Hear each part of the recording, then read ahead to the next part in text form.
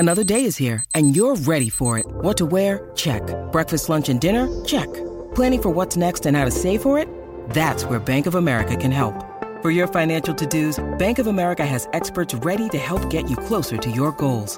Get started at one of our local financial centers or 24/7 in our mobile banking app. Find a location near you at bankofamerica.com/talktous. What would you like the power to do? Mobile banking requires downloading the app and is only available for select devices. Message and data rates may apply. Bank of America N.A., member FDIC. When you need mealtime inspiration, it's worth shopping Kroger, where you'll find over 30,000 mouth-watering choices that excite your inner foodie. And no matter what tasty choice you make, you'll enjoy our everyday low prices, plus extra ways to save, like digital coupons worth over $600 each week. You can also save up to $1 off per gallon at the pump with fuel points. More savings and more inspiring flavors make shopping Kroger worth it every time. Kroger, fresh for everyone. Fuel restrictions apply. A Scottish football podcast that isn't obsessed with just two teams, niche nonsense, or surprisingly brilliant. You decide. The Terrace Scottish Football Podcast. The cult Scottish Football Podcast now adapted into a hit TV show. Search the Terrace Scottish Football Podcast on your chosen podcast player now.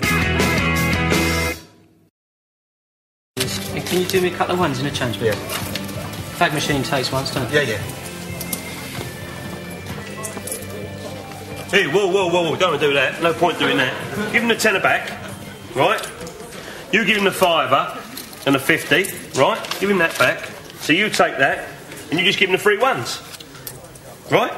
Give him the free ones, that's it. Now you give him 30, right? You give him the 10 bob back and you owe him, if I'm right, 22 pence. That's wrong, isn't it?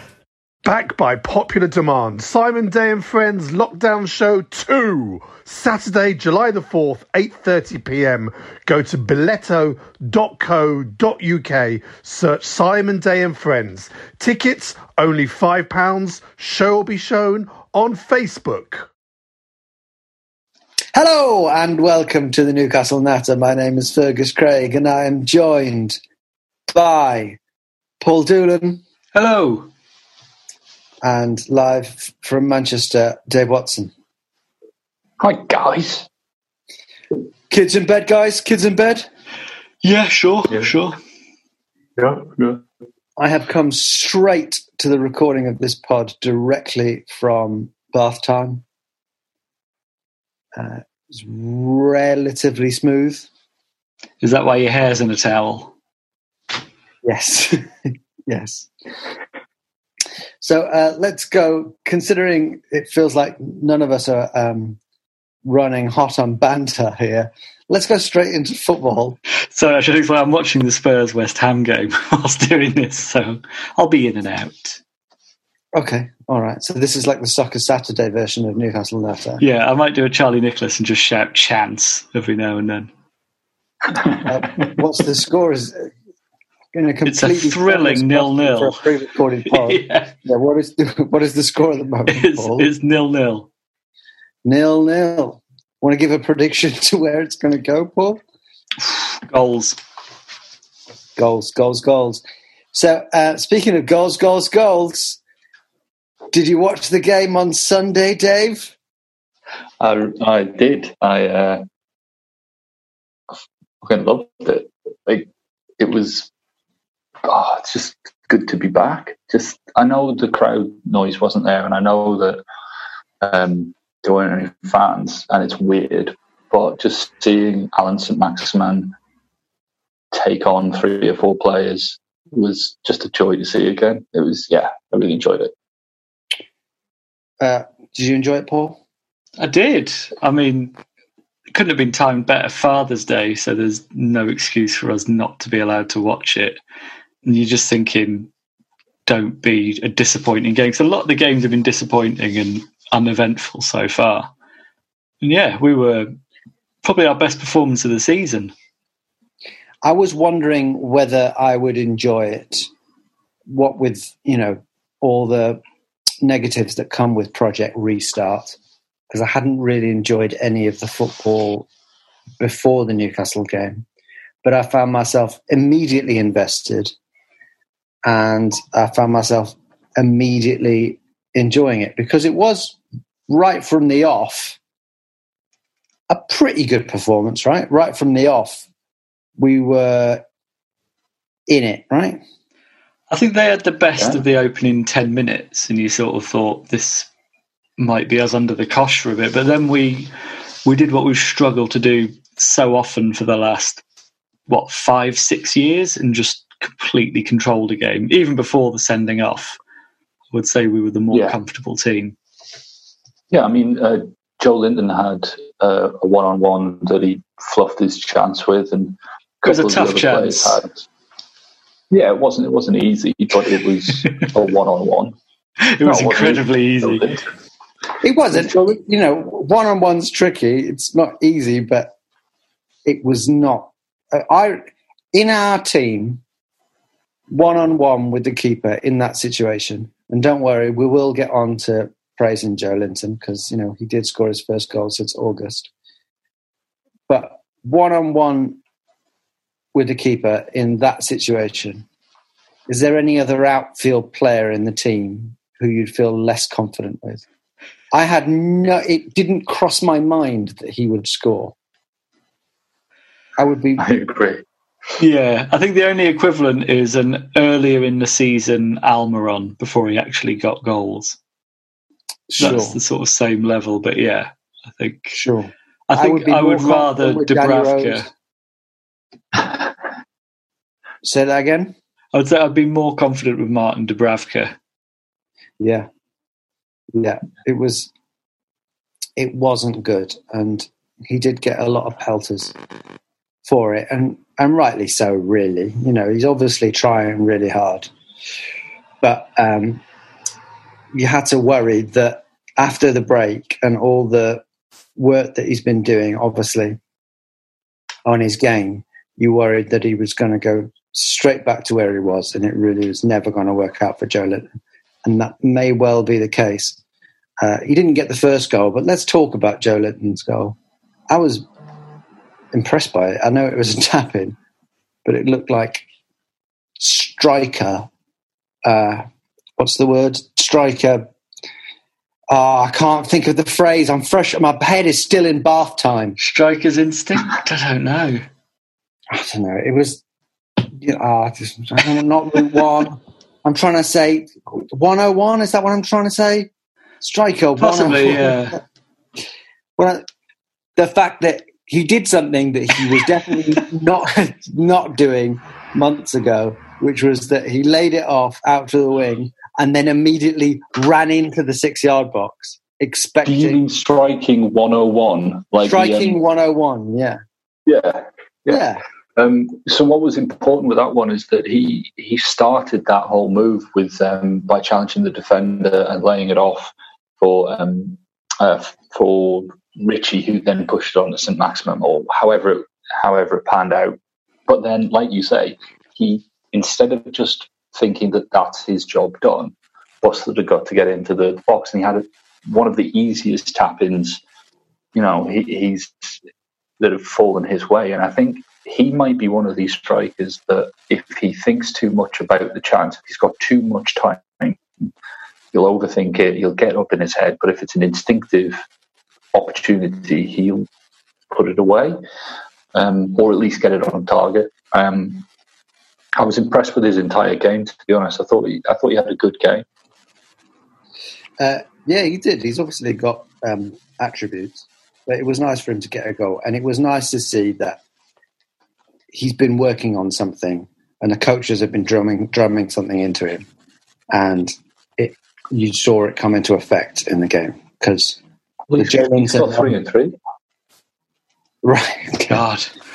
With Joe Linton of November would not have ran into the 6-yard box. Yeah, I think he's a beneficiary as well of us switching away from 5 at the back to this more attacking formation. We're just so much higher up the field. We're creating a lot more chances. There's no coincidence our XG has gone up quite considerably since that change. Yeah.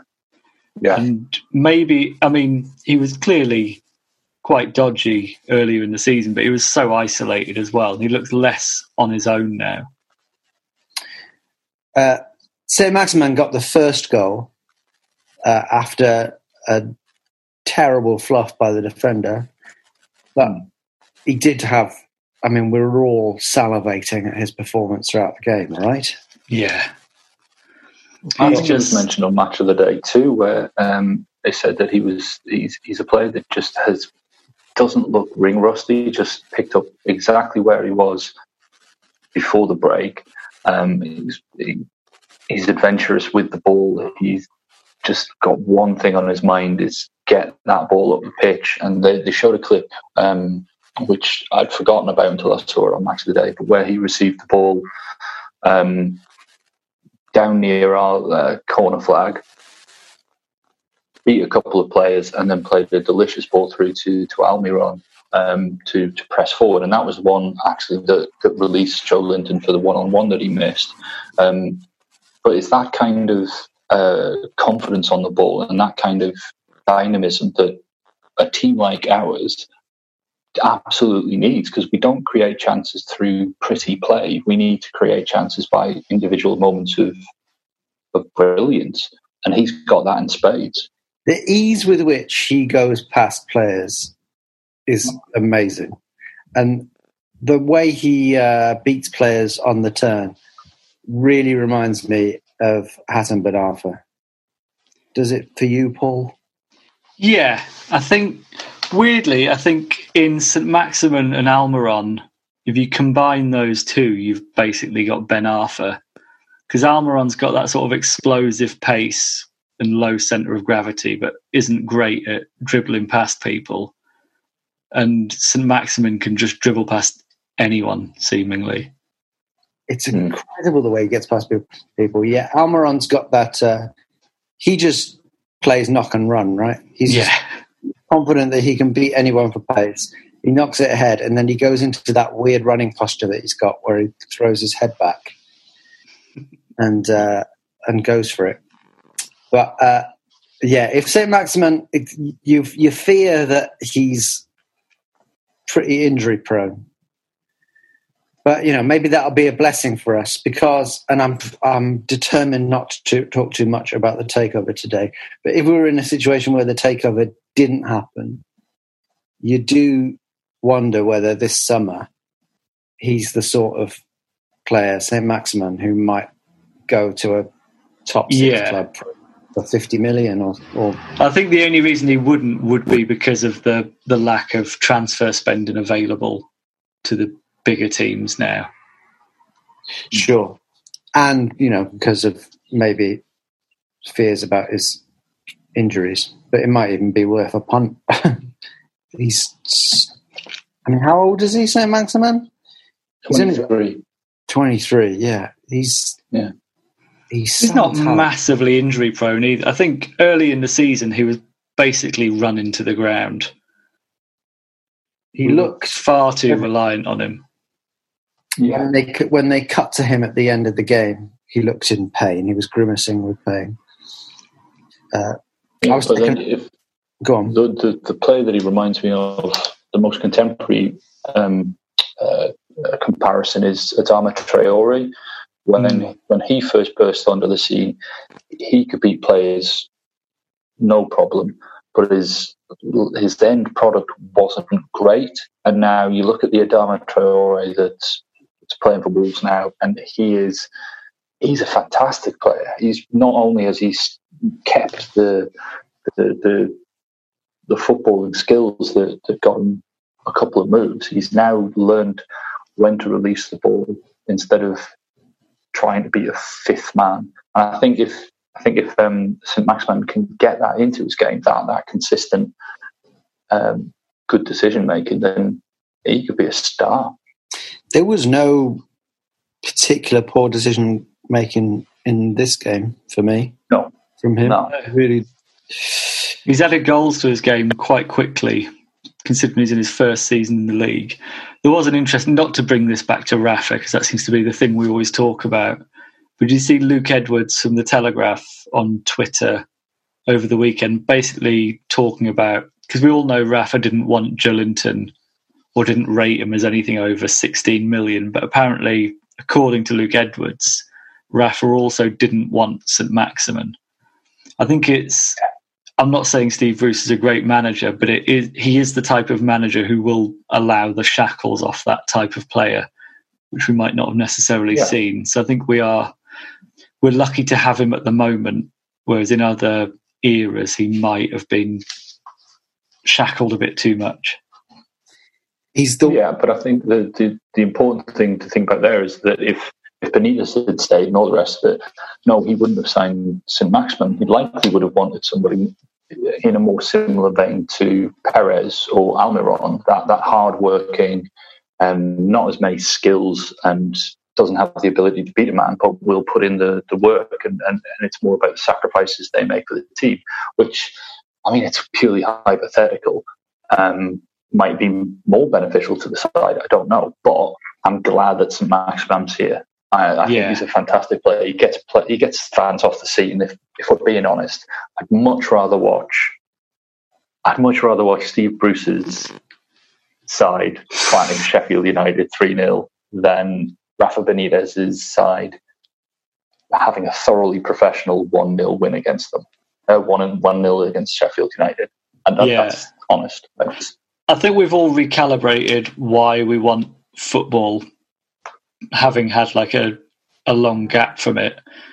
Because before, I think the churn of the league, you sort of get caught up in, well, it's about results, and if we get points at this point, then we're going to be on a points per game thing of maybe being safe. And then you go without it for so long, and you realise you just want to be entertained by it. And we're one of the few teams lucky enough to have like a proper entertainer. It's easy to forget, particularly if you have supported Newcastle for the last couple of years, that football is supposed to be entertainment. Yeah. There's so much talk about takeovers and like legal firms and rights deals and all of this shit. I'm so bored with it. There's so much talk about that.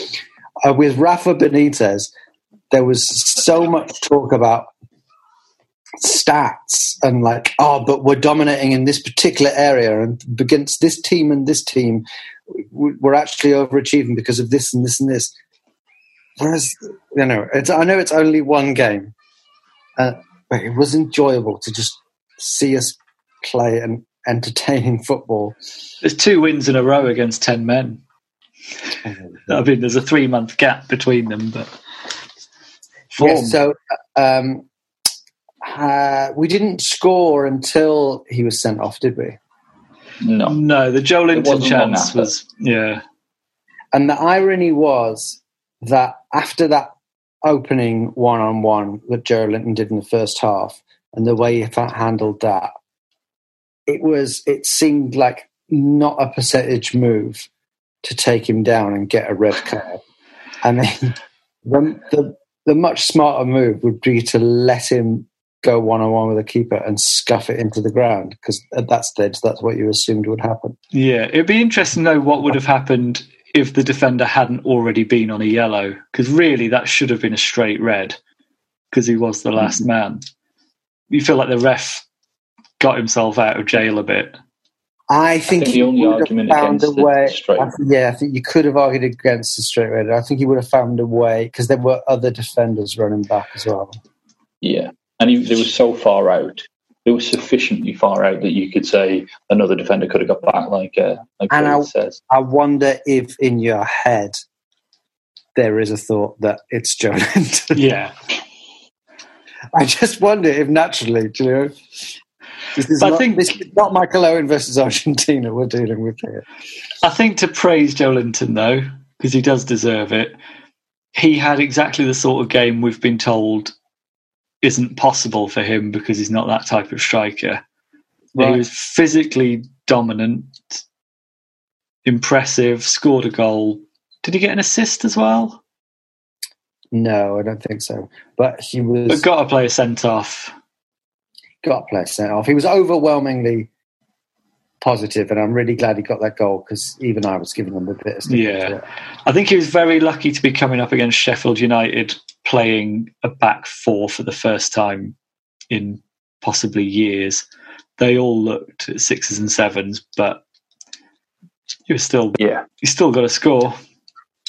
And it's worth mentioning Richie, who was probably the other standout player, certainly from an attacking point of view, who set up St. Maximin for his goal and also scored a goal where you'd have to say the keeper was at fault, right, Dave?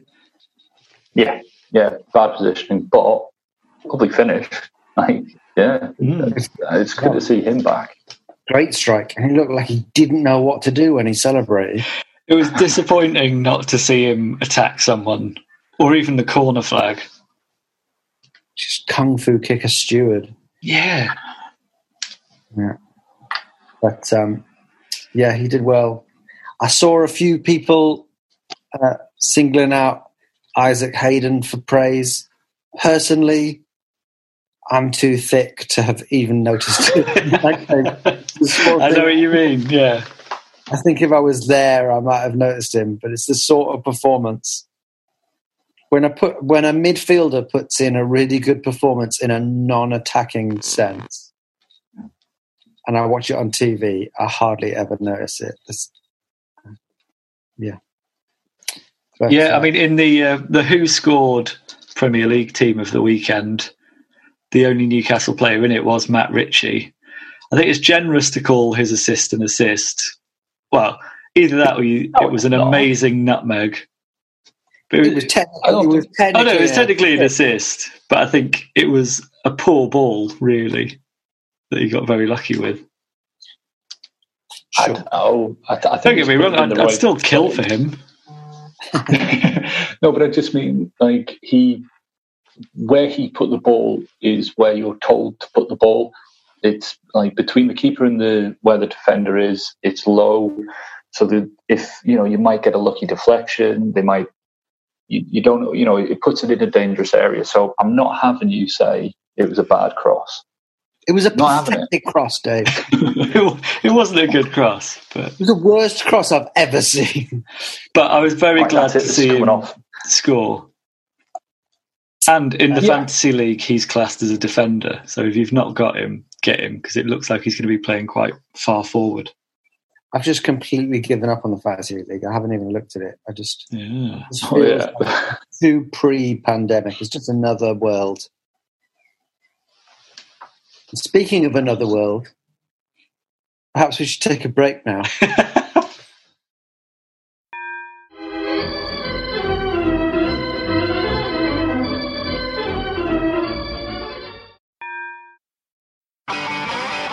If you want an e-bike that doesn't look like it's made for the shopping precinct, something that's less Mr. Bean and more Steve McQueen, check out the range of bikes from London-based Cooler King.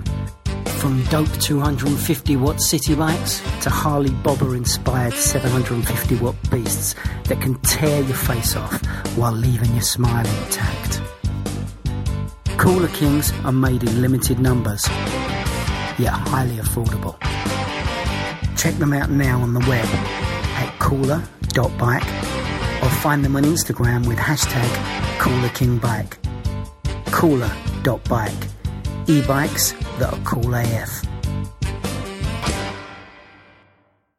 Hello and welcome back. Good break, guys. Very good break.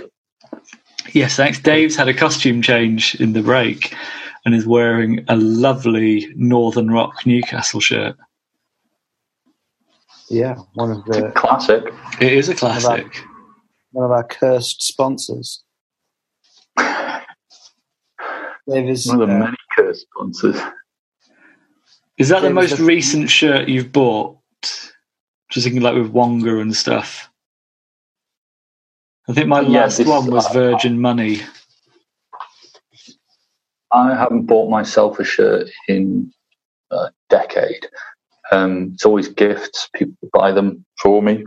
And yeah, I figured as Fergus was wearing one a few pods ago, so I thought, practice man. I'm going through a bit of a midlife crisis because I'm going to be 40 in a month. So I've started exercising because I've thought, oh, well, I'm running, so then I'll wear like shirts that I wouldn't normally wear to run. And I've bought a Newcastle United shirt, a Surrey County Cricket Club shirt, a Miami Heat shirt, a Wu-Tang Clan shirt. The Wu-Tang Clan one and the Miami Heat one don't fit me. So therefore, like, you know, when role play in the bedroom. Yeah. The Wu-Tang Clan one was a big mistake because I got it because in the picture on the website, it just had a little logo, like where you might have like your Lacoste logo or your Polo logo. It just had a little Wu-Tang thing. And I thought, oh, I'll wear that. That'll just be my little, you know. Your little nod to the clan. My little present to my 17-year-old self, you know. And then when I got it on the back, the logo is absolutely huge. So, yeah.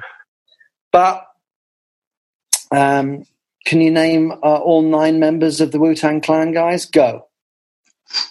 Method Man. I don't think I could name one. ODB. Ghostface Killer. Redman. Redman's not in the Wu-Tang Clan. Yeah. Ghostface Killer, Okay, Dave, definitely. Ghostface Killer, yes. You've got ODB. You've got Rizé. Rizé. Look. Risotto. Oh, do you mean Rizza? Yes. A Rizé. Rizé. We'll have the Rizé, please. 2 spoons. No, yeah, you've got Rizza, you've got Jizza, you've got Method Man, you've got ODB, the old dirty bastard, you've got Raekwon the chef, you've got You God, Master Killer, Inspector Deck, and Ghostface Killer. I think I've done it. Yeah. Okay. And of course, you know. Can you name all 5 members of Steps? Ooh. There's only 4, aren't there, for a start? I don't fucking know. H, yeah. Lee, and the 2 girls. Claire. Yeah. Claire 2. Is there a Hannah? Hannah's S Club. Hannah's S Club. You're listening to the Newcastle Natter, Rachel. guys. It's Rachel from Steps and Claire from Steps. Rachel from Steps? Isn't Rachel from S Club as well? Oh, maybe it is. Anyway, we've veered wildly off course. No. Hang on. Come on, let's do this. Can you name the members of 5? No, okay. Speaking of 5, we've got more than 5 questions on Twitter. Let me go to them. The first one that I want to mention is from Thomas Burkhan, long-time listener, long-time contributor. And Thomas says, please talk about anything except the takeover. And I completely understand where you're coming from, Thomas. Yeah. But, I mean, is there anything that we sort of have to say as responsibility? The only thing that has happened since the last podcast was that the Saudi Football Authority and someone else have said that they've got a responsibility to crack down on piracy, which up until now they haven't said. And also, PIF have bought shares in BT Sport. Well, BT. So, I don't know. I'm a lot more confident now. Boring. Yeah, all the journalists in the know seem to be saying they're a lot more confident as well. So it does feel like it's going to happen. I'll tell you what it feels like. It feels like another week in which we've been told we should be hearing something positive and it should be done by the end of the week. And it's another fucking week of that. I've just been... I've had to move rooms, so I don't have access to the social media just now. I'm just climbing over my child's safety step.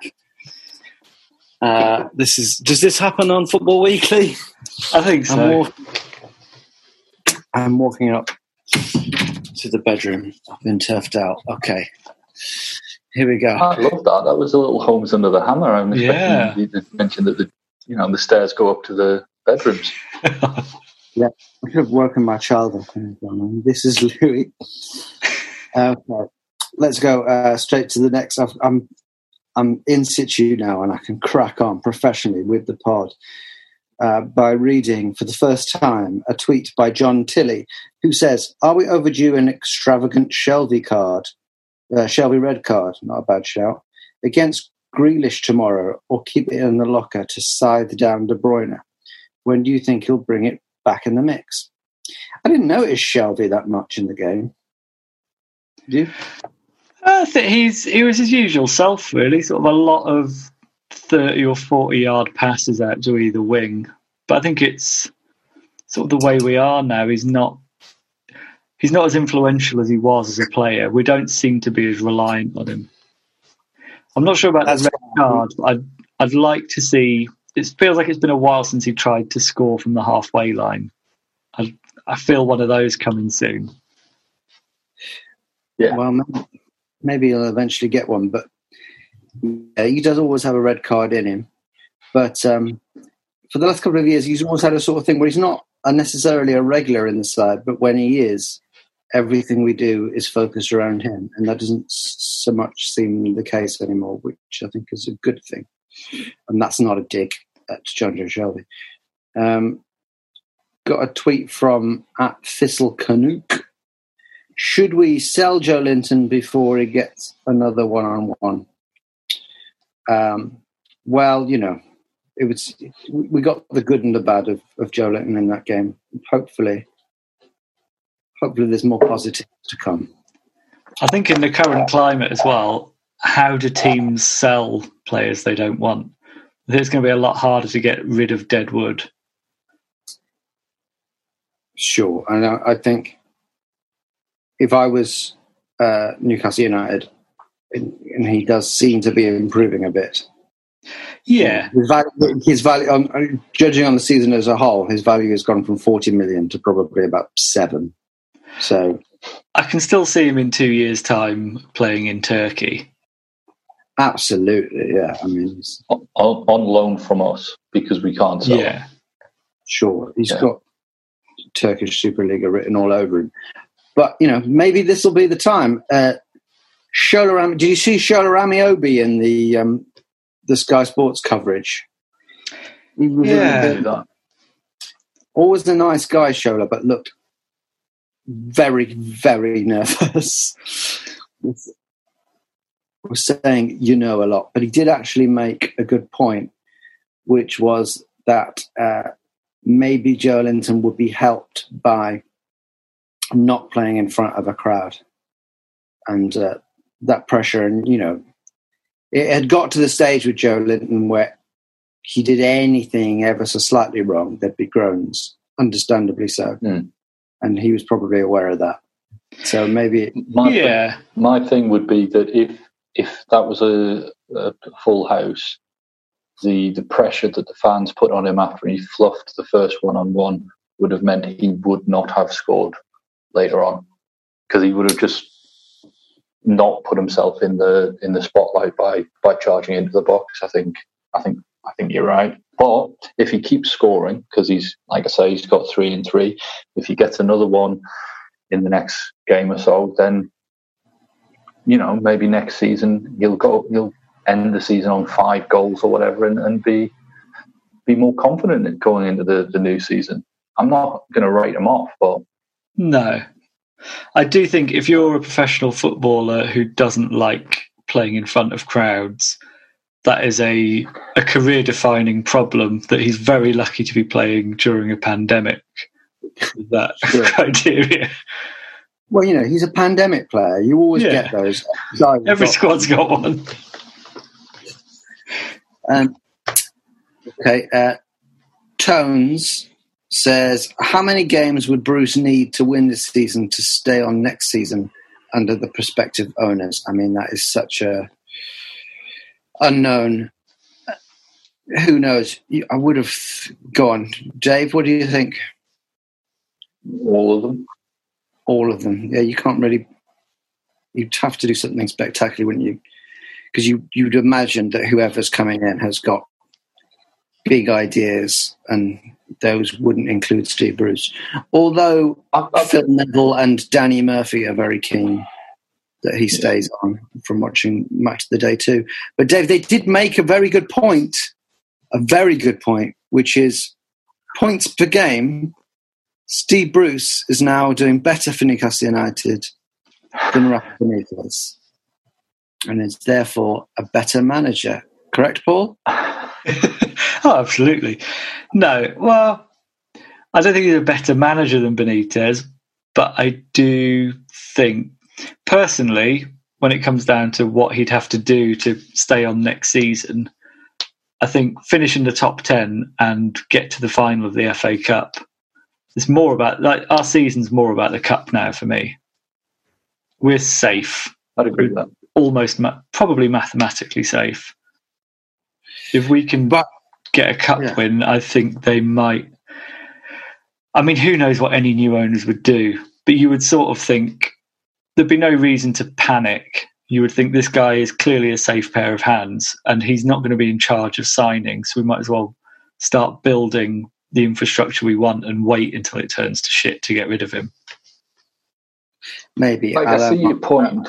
You know what? Go on. But I see your point, but I would expect that if the takeover goes through, then I don't think they're going to want to wait a season to put their man in and to have this safe pair of hands when they could go and get one of the top tier managers. You know, if they are who we think they are, if they could go off and get Pochettino, and why would you waste the season with somebody like, I'm not having a go at Steve Bruce here. You could say the same for, like, if Crystal Palace suddenly were bought out by massive wealthy people, they'd get rid of Roy Hodgson, because Steve Bruce, Roy Hodgson, all these managers can only get you so far, where the top tier managers, if they're available, like Pochettino is now, just go and get him. There's no point. But maybe, you never know, but maybe the top tier managers might also want to wait a little bit just to see how it goes before. Yeah, that's fair. Yeah. But who knows? Bedford Mag says, after the shitstorm I caused last time, I'll keep out of it. That was a reference to my self-righteous rant that he called. I've managed to avoid one this week, so I'll try and keep it that way. But thank you, Bedford Mag. Tones says, and this is a good question, which player had the best lockdown haircut? I'll tell you what sprung to mind for me was I thought that Steve Bruce's haircut looked suspiciously professional. Now, I don't know, because there was a lot of players who'd obviously got hold of a pair of clippers and done something. Jonjo Shelby's was good. Yeah. Sure. Yeah. But I thought that, Paul, you pointed out Matt Ritchie. Matt Ritchie, I didn't like Matt Ritchie's. It made him look far too wholesome. He looked like a sort of innocent white picket fence American child, like their version of Dennis the Menace. Whereas you want Matt Ritchie to look, I mean, that it could be a reverse Samson situation, like his long hair was the reason why he didn't have an angry goal celebration. That may well be the case. But I think we have to mention Andy Carroll's God, yes, mutton chops. There's no reason why lockdown should cause Andy Carroll to do that to his face, but I respect the man for doing so. He hasn't scored. I think he wears it well. You think he wears it well? Would you? Yeah. Dave, out of the three of us, I think you're the man most capable of doing the same thing. Yeah. If I could get away with it, if I was single, I think, I'd go, just take it off. This bit. Yeah, you're pretty much there. You only have to do a bit of removal to get that haircut. It's the man bun I worry about for you, Dave. That's going to be tricky. Yeah, that's definitely not going to be in your wheelhouse. For those of you who've never actually seen any of us and have only ever had us in your ears, you should know that Dave is as bold as a man can be. And I am very attractive. So let's move on to the next question, unless there are any other entries for best lockdown haircut. Yedlin. Yedlin? I don't really remember his. It was huge. It was basically like if he pulled it back on an Alice band or something, but then just this huge hairdo behind it. It was fantastic. I think that this pandemic may cause a return of the afro. I mean, it has caused a return of it, but it may well in fashion terms. There have been a few players like Ashley Young, for example, who a lot of people probably would have assumed, I know I did, shaved his head because he didn't have hair anymore. But in fact, we saw the pictures and it turns out he just I think an honourable hair mention has to go out to Fabian Schär as well. You had just very light, fluffy hair on what is already a very sexy man. But have another look.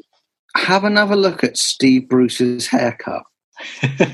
And if anyone knows anything about the Bruce family, I like to imagine that as a proper flock of seagulls stylish cut.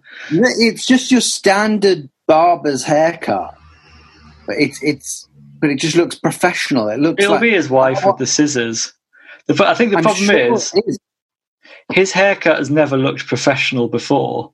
So the disparity between pre and post lockdown haircuts for him is zero. It's looked professional. It's not looked exceptional. It's just looked like I guess what I'm doing in a roundabout way is complimenting Steve Bruce's wife on her scissors skills. Moving on, Tony Armstrong. If takeover happens, do you want a huge spend over 2 seasons, clearing out all the current players, or slow, steady growth over, say, 5 years? Paul, do you have any opinions on that? I don't feel like there's any need for a complete clear out. I think that would probably be counterproductive. I feel like we've got a good spine in some areas. I wouldn't change Dubravka. I think we've got enough very good centre-backs. Full-backs, centre-mid, another winger and a decent striker or two would be it. But I don't think it ever goes well when you buy in a load of players. Remembering Man City when they got taken over, and it was just, or even Chelsea, it was sort of 50% of them were decent, 50% of them were just bad buys. I mean, you are naming 2 clubs for whom it did end up going phenomenally well. It ended up, but only, I think, when they slowed down the rate of trying to change everyone. Yeah, sure. I'm keen on the slow and steady wins the race argument. There are some players in our side. If, last season, for the last couple of years, Perez has got a lot of stick, but he's ended up being, turns out, a top 4 player. In the past we had Wijnaldum or Sissoko, and I think we've got similar players now who could, we're not a particularly good side, but we do have players who could play for top 4 sides in our midst. Yeah. And it's nice to keep on to them. Like, for example, the aforementioned Saint-Maximin. And yes, maybe Dubravka, maybe Schär, maybe possibly the Longstaff's on potential. But I think as well, there's possibly Almiron, Almiron, yeah. There's that temptation to just sign the sort of the more expensive, extravagant players. Whereas you look at our most solid players, look at someone like Fernandes. That's the sort of player you wouldn't sign, but actually you want players like that for a bit of continuity. He's possibly our best defender at the minute. I think, like you said, Paul, there are some key positions where you could make sweeping changes without dramatically impacting the spine of the side. Like the both full-back positions, we definitely need improvements on if we're to become a top 10 side. Centre-mid, I think Jonjo Shelvey is, he is one of our best players at the minute, but I don't think that makes him a very good player. I think there are better centre midfielders out there who would do more for the club than John Joe Shelby. And up front, obviously, if we could go off and sign a 15 goals a season striker, we are much, much better. I'd like to see us. I wouldn't be that keen. Well, I'm sure I'd get excited in the moment that it happened. But I wouldn't be that keen on us making signings like Robinho when he went to Man City, or Patrick Kluivert when he came to us. Players who are like obviously past their best, or at least certainly past their like interest in trying really hard. Yeah, I think it would be even worse for us now because we've got comparatively quite a low wage bill.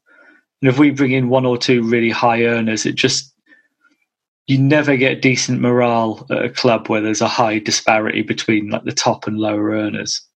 I think it could easily destroy rather than strengthen. In an ideal world, go on. The tactic for City signing Robinho was to kind of like announce themselves on that upper tier. Like, look who we can go and sign now. I think that it's possible to sign a player that announces you on the stage without him being a fading star or like a flash in the pan. Like if you could go off and sign like a highly rated youngster, like in the mould of, but obviously not Erling Haaland, like somebody who everybody's interested in. If you can go off and sign like Sandro Tonali or someone like that, then you are kind of saying we've got ambitions above us, above where we are now. Sure, but I mean, you said it. But Erling Haaland is so far ahead of anything. It did occur to me over the weekend, though, if this takeover happens, and this is more about their decline as well as us, it's only going to be a season or two before we're bigger than Arsenal, which would feel quite significant.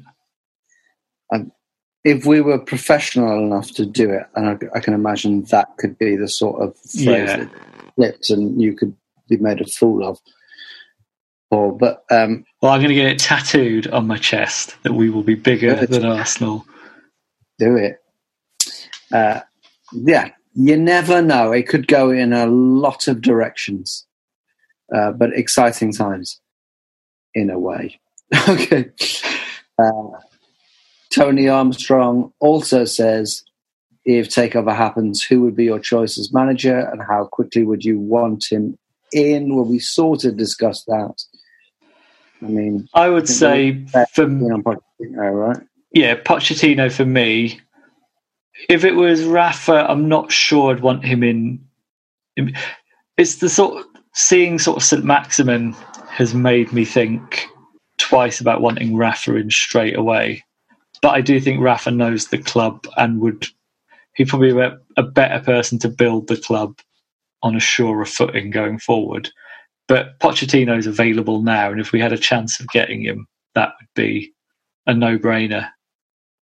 Yeah, I'd be excited with that, wouldn't you, Dave?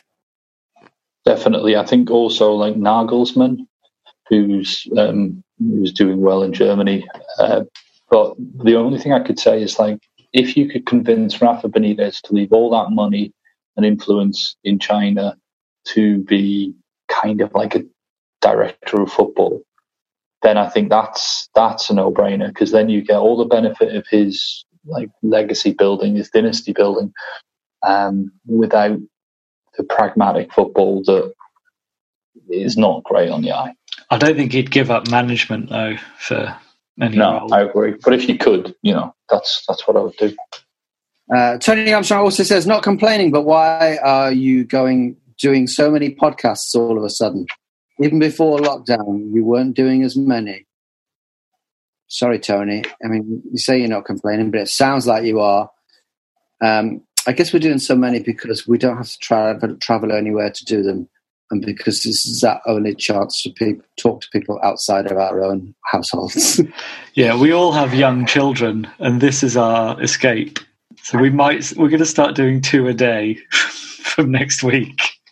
It's something that we sort of describe to our partners as work. Ridley Jacobs says, how could Sky make the crowd noise effect more accurately depict the real St James's experience. He's got a couple of suggestions. He says, howls of derision when a defender dared to pass the ball to the keeper and sensibly retain possession. Recreate the sound of the bell end in the Gallowgate, who always does a fake half-time half whistle on 44 minutes. And also shoot sound when the late Czech Tiote is within 40 yards from goal. All good Celeste suggestions, most of which were obviously digs at fans that have been annoying you for years. I mean, the fake whistle guy is an annoyance, but I was sort of hoping there would be a virtual version of it for the game.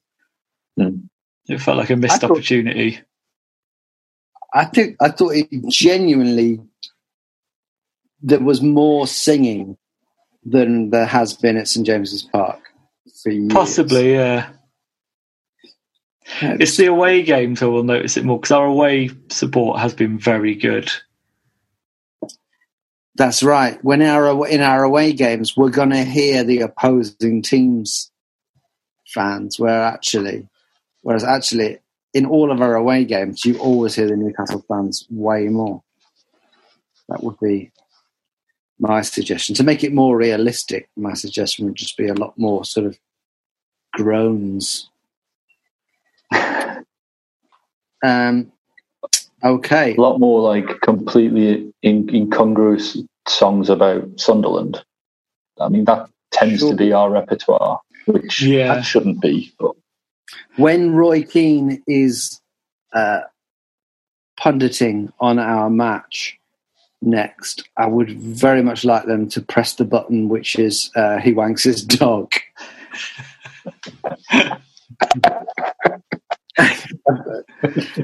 I'd like to hear that song. I don't think anything is required to make Roy Keane angrier, having seen him doing the punditry for Man U's game the other day. It was so entertaining, and he sort of knows what he's doing, doesn't he? I love watching Roy Keane videos. I think I've heard a lot of people moaning about him. I'm just like, this is more entertaining than a lot of the football we had over the first week back. I think he's an incredibly charismatic man, Roy Keane. He's so intense. I mean, I wouldn't want to go on a mini break with him. Oh, sure, yeah. But Cantona always got the plaudits for being the charismatic Man U player of the 90s. I think Roy Keane, in that sense, underrated. I think he could be a phenomenal actor. Okay, so it looks like I'm going to be ending the pod on praising Roy Keane's acting potential. We are playing a game. Do you want to talk about Villa at all? Yes, we are playing a game tomorrow night as we record. It's at 6 p.m, which is just about the most awkward time a game could be starting for my family life. So I'm concerned that I won't be able to get live. Yeah, but it's away at Villa for all that matters. Perhaps it does matter a little bit. No, it's not. It's home. Or is it home again? I'm sorry. Yeah. 3 home games in a row. Right, okay. Well, in that case, and they're still not right, just give me your predictions. Yeah, go on. Paul? I'd love to beat Villa. I'd love to be part of sending them down. And their defence looks, at best, leaky. I think we're going to win. I think it's going to be 3-1. 3-1. Whoa, that'd be amazing. Dave? I also think we're going to win. I don't think we'll score that many. I think it'll be 2-1. I mean, 3 goals, 2 games in a row would be incredible. I'm going to go for 2-0 to us. And the fact that we've all 3 of us predicted 3 points means that I need to apologise in advance for the underwhelming 1-0 loss that you're going to witness tomorrow night. But thank you very much for listening. Apologies for the sound quality. We hope we made up for it. We do have a big game at the weekend as well, obviously. Oh, fucking hell, Paul. All right, we've got 3 minutes left on this Zoom. But we do have an FA Cup quarter-final for the first time in a long time. All right. Give me your prediction and sum up everything in 3 minutes and 8 seconds. Okay. Well, Man City played yesterday quite a heavily rotated team against Burnley, which made me think, well, they might look weakened, and then they battered them. So I worry about whichever Man City lineup we get put up against is going to be dangerous.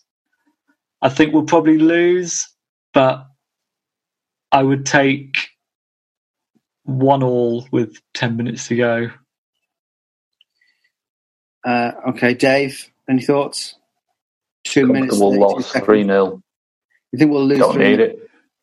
Don't need it. Comfortable loss, 3-0. Yeah, I think it will be a comfortable loss. It seems like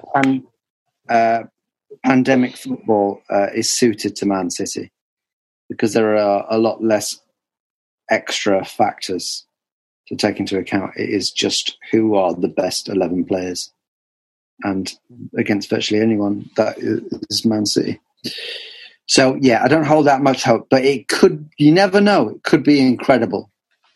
Wouldn't that be a fantastic thing to happen? All right. Thank you very much, Dave Watson. Thanks, Fergus. Bye. Thank you, Paul Doolan. Thank you. Bye. And thank you to you, the Newcastle United listener. Less than a minute to go. Bye-bye. Wasn't that a great podcast? Now, if you've got 90 seconds spare in your day, come and listen to ours. It's called What Has He Said Now? And is available wherever you got this podcast. You're going to lose a number of people to the flu. This is a Playback Media production. To listen to all our football podcasts, visit playbackmedia.co.uk. Sports Social Podcast Network.